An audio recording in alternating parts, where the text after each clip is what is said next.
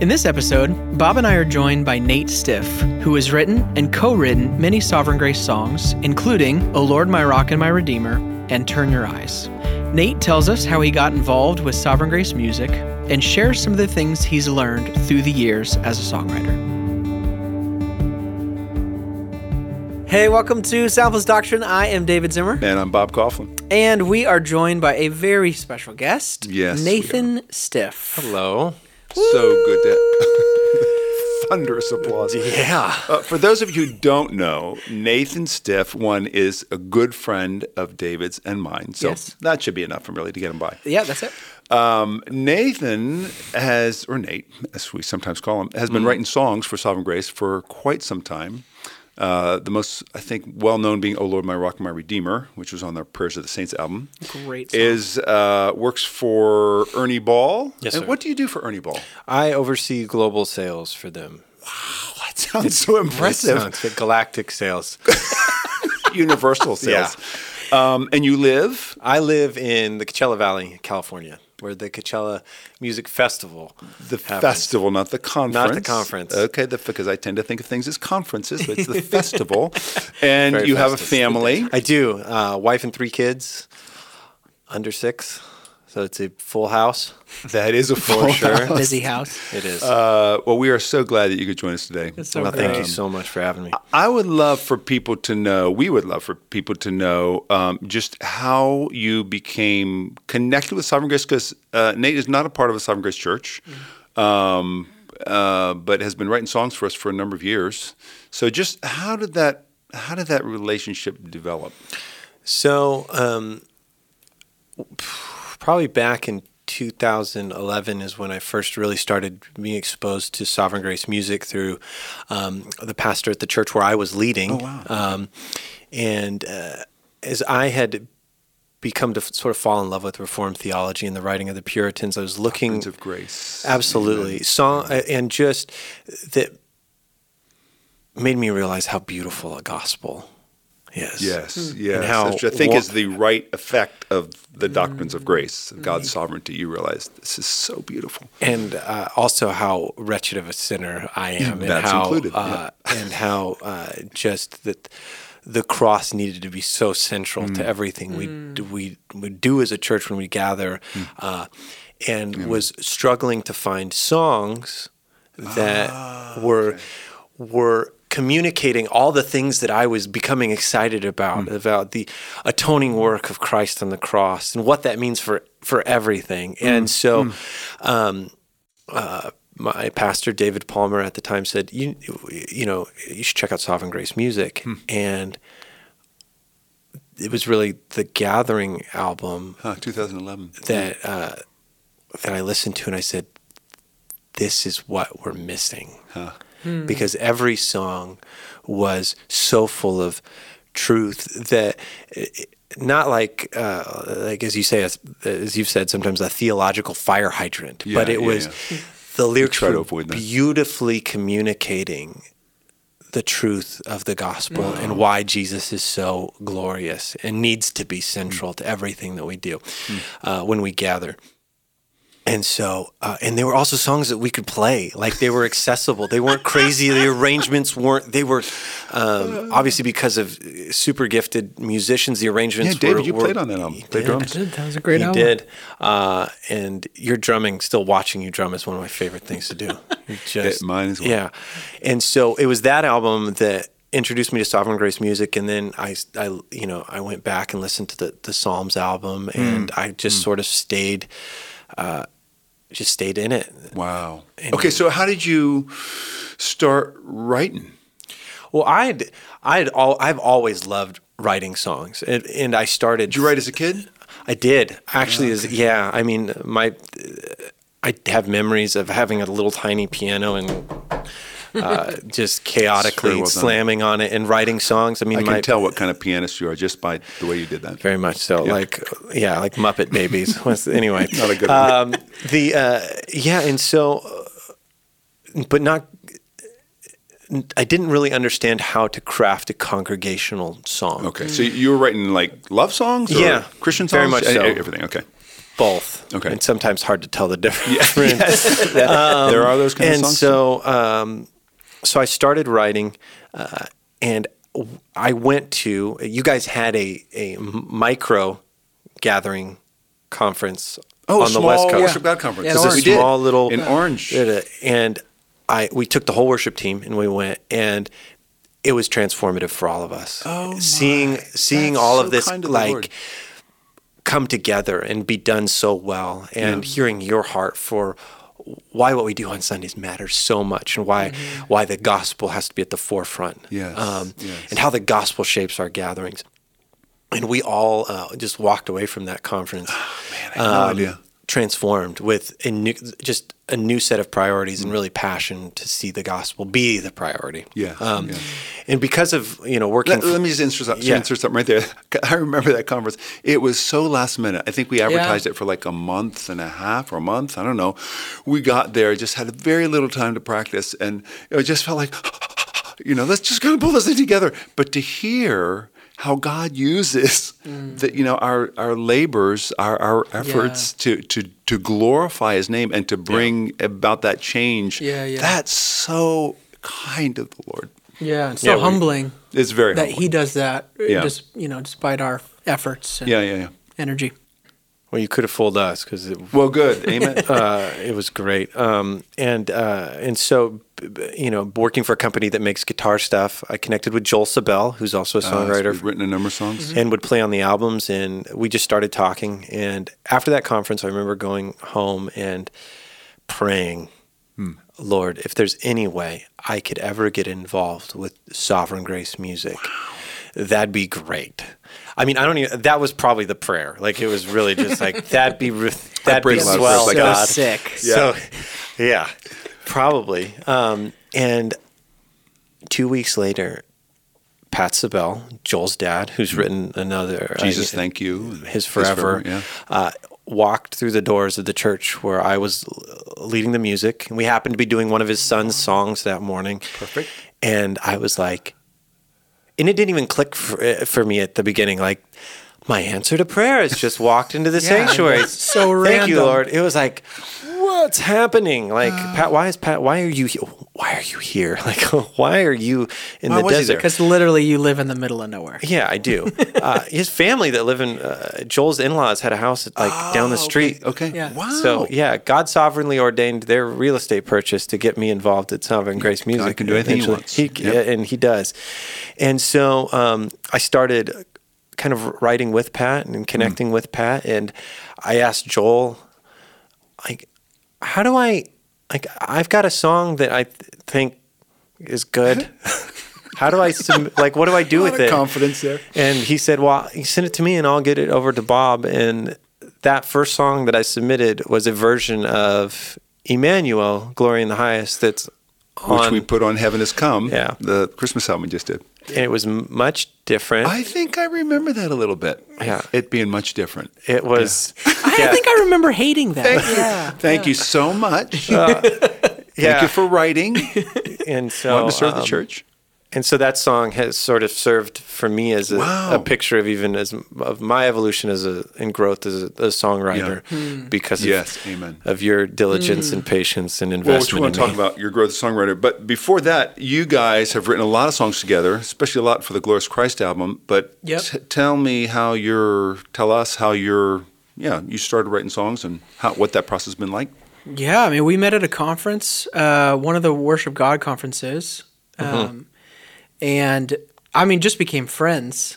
And I think just enjoying one another's company kind of progressed us into, hey, you write a lot of lyrics, and I tend to write a lot of melodies. And I think the first thing that we ever worked on that you ever sent me was, a Christmas hymn that you were writing that I mentioned talking about in the a lot of the Heaven Has Come promo that we did was that I read these lyrics and was so struck by the poetry, the truth, the beauty in it, and just the progression of the gospel, like starting with the incarnation and rolling through, and this is Jesus God triumphant. I just was so struck that it didn't take long to write a melody to. I think I threw it back to you. In like 15 minutes after I sent the lyrics That's to you. nice. You were at the Sing conference and you like I walked voice out. memoed. You walked out of whatever thing you were in and recorded a voice That memo is and so sent great. that over. I think to I me. voice memoed the lyrics back to you. But I just think it just like clicked quickly. And there's sometimes when you write songs with people and it doesn't click, doesn't mean you quit, but there are also sometimes people that you write with and it just clicks, Yeah. And so I think that was with you, Nate. And so we just decided to start co-writing every Tuesday. At that point, Yeah. I came to a songwriters retreat and we brought a couple songs to the songwriters retreat. And then it just became that sort of habitual pattern. And I just think for my soul, for my faith, for my growth was so instrumental. Also just in my songwriting too. But just to do life with a person. Week by week, you build that, you build that trust, that Which vulnerability. is huge, which is really important. And we also just have a blast. Like we also just crack jokes 80% joke, and 20% writing. dork around a lot and laugh. And so I think it brings a brevity too of that. It's not like we are crafting it's like The we're next just greatest we're doing worship hit. Yeah, exactly. We're doing life together. And I've benefited from that so much. But But you've been faithful. I mean, you did that for a number of years, right? Yeah, we did that for a few years. We were very consistent. it was like 3 years. We both have young kids, and so Yeah. sometimes our children got in the way of our writing. Yes. Well, they'll do that. They'll Yes. get in the way of a lot of things. And, Yes. But yeah, and got to enjoy just getting to, that was really loud. Great. Well done. Ta-da. Just getting to know you as a person, not Yeah. just for, you as a melody writer, but you as just, So talk about that co-writing process. Yeah. What do you do? You're on a Zoom call. What do you do? What happens? Hey, I got some lyrics. Hey, have you already worked on it? Is it what's happening? well, it really depends. I mean, sometimes the starting place is different. Sometimes the starting place was David had would have a compelling melody and like, hey, here's where this came from. And so we talk about a little bit about the emotion that he felt while crafting that melody. So to sort of get an understanding for the tone that the lyrics needed to take, right? That, or sometimes it was, hey, I've got these lyrics and here's what I'm feeling. Here's why I wrote these lyrics. Yes. And so Yeah. that would sort of inform where the melody would go. Yeah. And There's no defined formula to the process, but I think, it's a lot of the variables you're talking about. But what I've really appreciated in our co-writing is a slogan we use a lot of just best idea wins. yeah. And I really like that in terms of like not all melody ideas have to come from me. Not all lyric ideas have to come from you. Yeah. But just best idea wins. We're serving this song for the purpose of serving others. Big time. So That's if they so can good. sing it better, if it's clearer lyrically, and so sometimes you have to speak up and be bold and not You're just being you're being honest with each Yeah. other. And when the relationship's there, you don't ever feel threatened, or you don't ever feel like you're being cheated out of an opportunity to have something that you Exactly. wrote You be really show- trust the other person. Yeah. Yeah. And all you have to do is say, hey, I like that or I don't like that.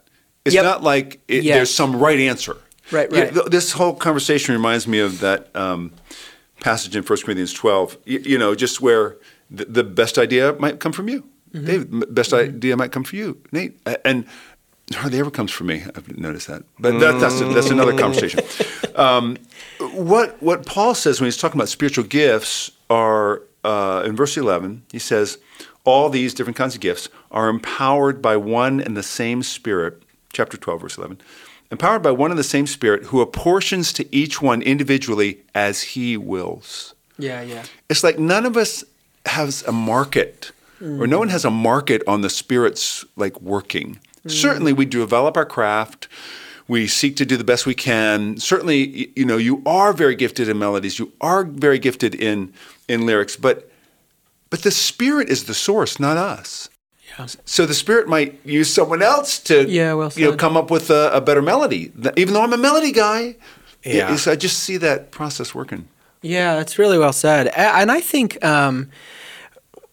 looking out of that lens of that it's the Spirit that's inspiring this, it makes it easier to write with someone else. Yeah, absolutely. And it makes it easier to take criticism. I mean, anyone that's listening to this podcast that either writes a ton of songs or is just trying to get into songwriting, I would encourage them to have people that you trust help edit your songs. Yes. Help edit your melodies. I wouldn't rely on your church body to do that on a Sunday morning.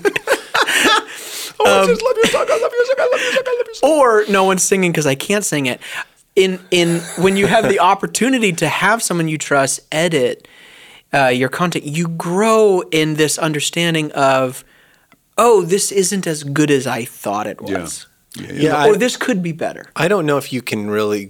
I mean, I think you'll grow in certain ways, just like anything you practice, and you tend to get better at. But if you don't have somebody that can help you see where something's weak or even where it's strong, you're not going to get much better. Or you're going to go in like one direction, and you might even be making your weaknesses weaker. Yeah, you might be developing worse habits, and so you. That's good.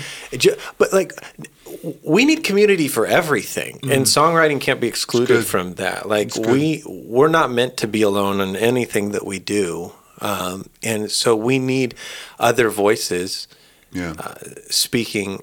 And also helping us to be sensitive to the Spirit, because again, if a song resonates, it's because God decreed it to resonate. God made it resonate. God made it resonate, and because Jesus is glorious, and He's worth singing about, and because the Spirit that raised Christ from the dead is the Spirit that'll make a song minister. Amen. And yet, God does use means. Yes. And I think it'd be helpful if anyone listening as a songwriter, I think we probably do have a lot of songwriters listening, to talk about, Nate, what are some of the things that you've done to grow, to cooperate with what God's doing? I think you've grown lyrically. I think you've grown in your heart, just the way you approach songwriting. I remember some of the early retreats. I think you've been on about 5 or 6, I don't know. Early retreats, you're much more aggressive in terms of... I have. Can I be a part of the song? Hey, can I be a part of the song? I have things to say that people need to hear right now. Exactly. Hey, I named your song for you. Close. That's really changed. I think your writing has gotten better, without question. So what have you pursued to do that? How has that happened? If, practically. I think because we're explicitly gospel focused in what we're writing about, that the more you do that, if you're not being humbled as a songwriter, then something's off. That's good. Say that again. If you're not being humbled as a songwriter, because the more you're. They say songs are sermons people remember, right? Yeah. And so as we're writing a song from taking it, a lot of it from Scripture, the Word of God is sinking in deeper, or should be, because we're trying to creatively communicate this. And so just that process of doing that regularly has caused the Word of God to dwell in me more richly. And I think that He has graciously shown me areas where I've been prideful or overbearing or just immature in a lot of ways. So are you more conscious of trying to write lyrics? Because you write some very creative lyrics. are you more conscious of trying to write them in a way that comes from Scripture? Yes. That represents scriptural themes and priorities and And it tries to frame them in a way that just gets you to be like, oh, that's a different way of saying that. That'll stick with me. Good. And I think as far as processes are concerned, it's just I don't have a particular process. Like I don't say like on Wednesdays from 4 to 6 p.m. I just don't. I'm sort of like I've sort of tried to be like flypaper for ideas, so that always just be anticipate inspiration. That's good. One thing is that you just don't necessarily like hunker down and be like, all right, inspiration, like come to me. It's more like just be open to it and train yourself to recognize things that can serve as fuel for songwriting. And so be that in your time. So like, how do you do that? That's so mystifying to me. Recognize things that could serve as inspiration. Because you do both. You do, I mean, when you get locked into a song, you are locked in and you're kind of doing it all the time. You're just thinking all the time. I mean, and that's sort of it's who you are. It's a personality, it's a gift and curse, I mean, because if there's a song that I care about and that's interesting to me and I'm working on, like it bangs around in my head all day to the point where like I'll be at dinner and I'll just suddenly like Jana will kind of stare off into the distance and Jana will say, she won't even ask me. She just knows. She says, "You're writing a song, aren't you?" And I'm like, done. Like what? Like the computer has to reset a little bit, and so but you also schedule things. Like you have written with me on Fridays. I mean, it's been sporadic, but it's only been sporadic because I cop out. I mean, I say, you'll text me, "Hey, are we on for this week?" And I'm thinking, "Oh man, I could use that." But you are persistent, and it's so good because that's how songs get written. Staying consistent. I mean, I think that with anything that you want to grow in is important. Yeah, I mean, you can't eat one healthy meal a week and expect it to really change your body chemistry. I do get people who, well, I mean, I'm sure other people do. I've written one song. Here it is. If you want to use it in your congregation, just let me know. And I'm thinking, oh man, do you realize how many songs people write to get to a place where other people do their songs? Yeah. You have to, write a lot and co-write a lot, and co-write with as many people that think about melody and lyric differently than you do. Yes, that's good. Because it will grow you. I think in your book, Worship Matters, you say practice what you're bad at. Don't practice what you're good at. Because then you're just like the guy from Lady in the Water that just works out his right arm, and he just has this massive right arm, and the rest of his body's just like. And I'm sorry, what was that reference? Anyway, not important. Moral of the story is versatility as a writer too. I think is really important, and surrounding yourself with people that are better than you, and wanting to not be the best writer in the room, wanting to be surrounded by people. Because you might be. I mean, in a certain area, you might be the best. Sure. Whatever, lyricist, melody person. But try to. I mean, you can learn something from every songwriter to some degree, because and you're constantly growing. Yeah. You have to. But you've modeled that. I mean, I've just seen that. You're one of the guys who is. I think so freely gives credit to other songwriters. In other words, when you write a song, there's this process of, okay, is that idea worth something? Is that idea worth a part of the song? Like, do I get an author's, a composer's credit for that? And we've in Sovereign Grace, we've tried to cultivate the mindset: be quick to give credit, Absolutely. Be slow to take credit. Yeah. And you really model being quick to give credit. Well, when your ideas, sorry, David, when your ideas are Apparently the ones what you wanted to say wasn't very important. Go ahead. Yeah. I'm modeling this well right now. You are doing a terrible job. When the lyrics that end up, or the melody that ends up being recorded, don't exist without all the other iterations before it. No, that's exactly right. And so it's like there's a whole framework that was built underneath this thing, and you're seeing the finished product. But the best idea comes after lots of great It ideas. sits on the stands on the shoulders of a lot of other ideas that never made it to the top. And your first idea is never usually your best. It's good.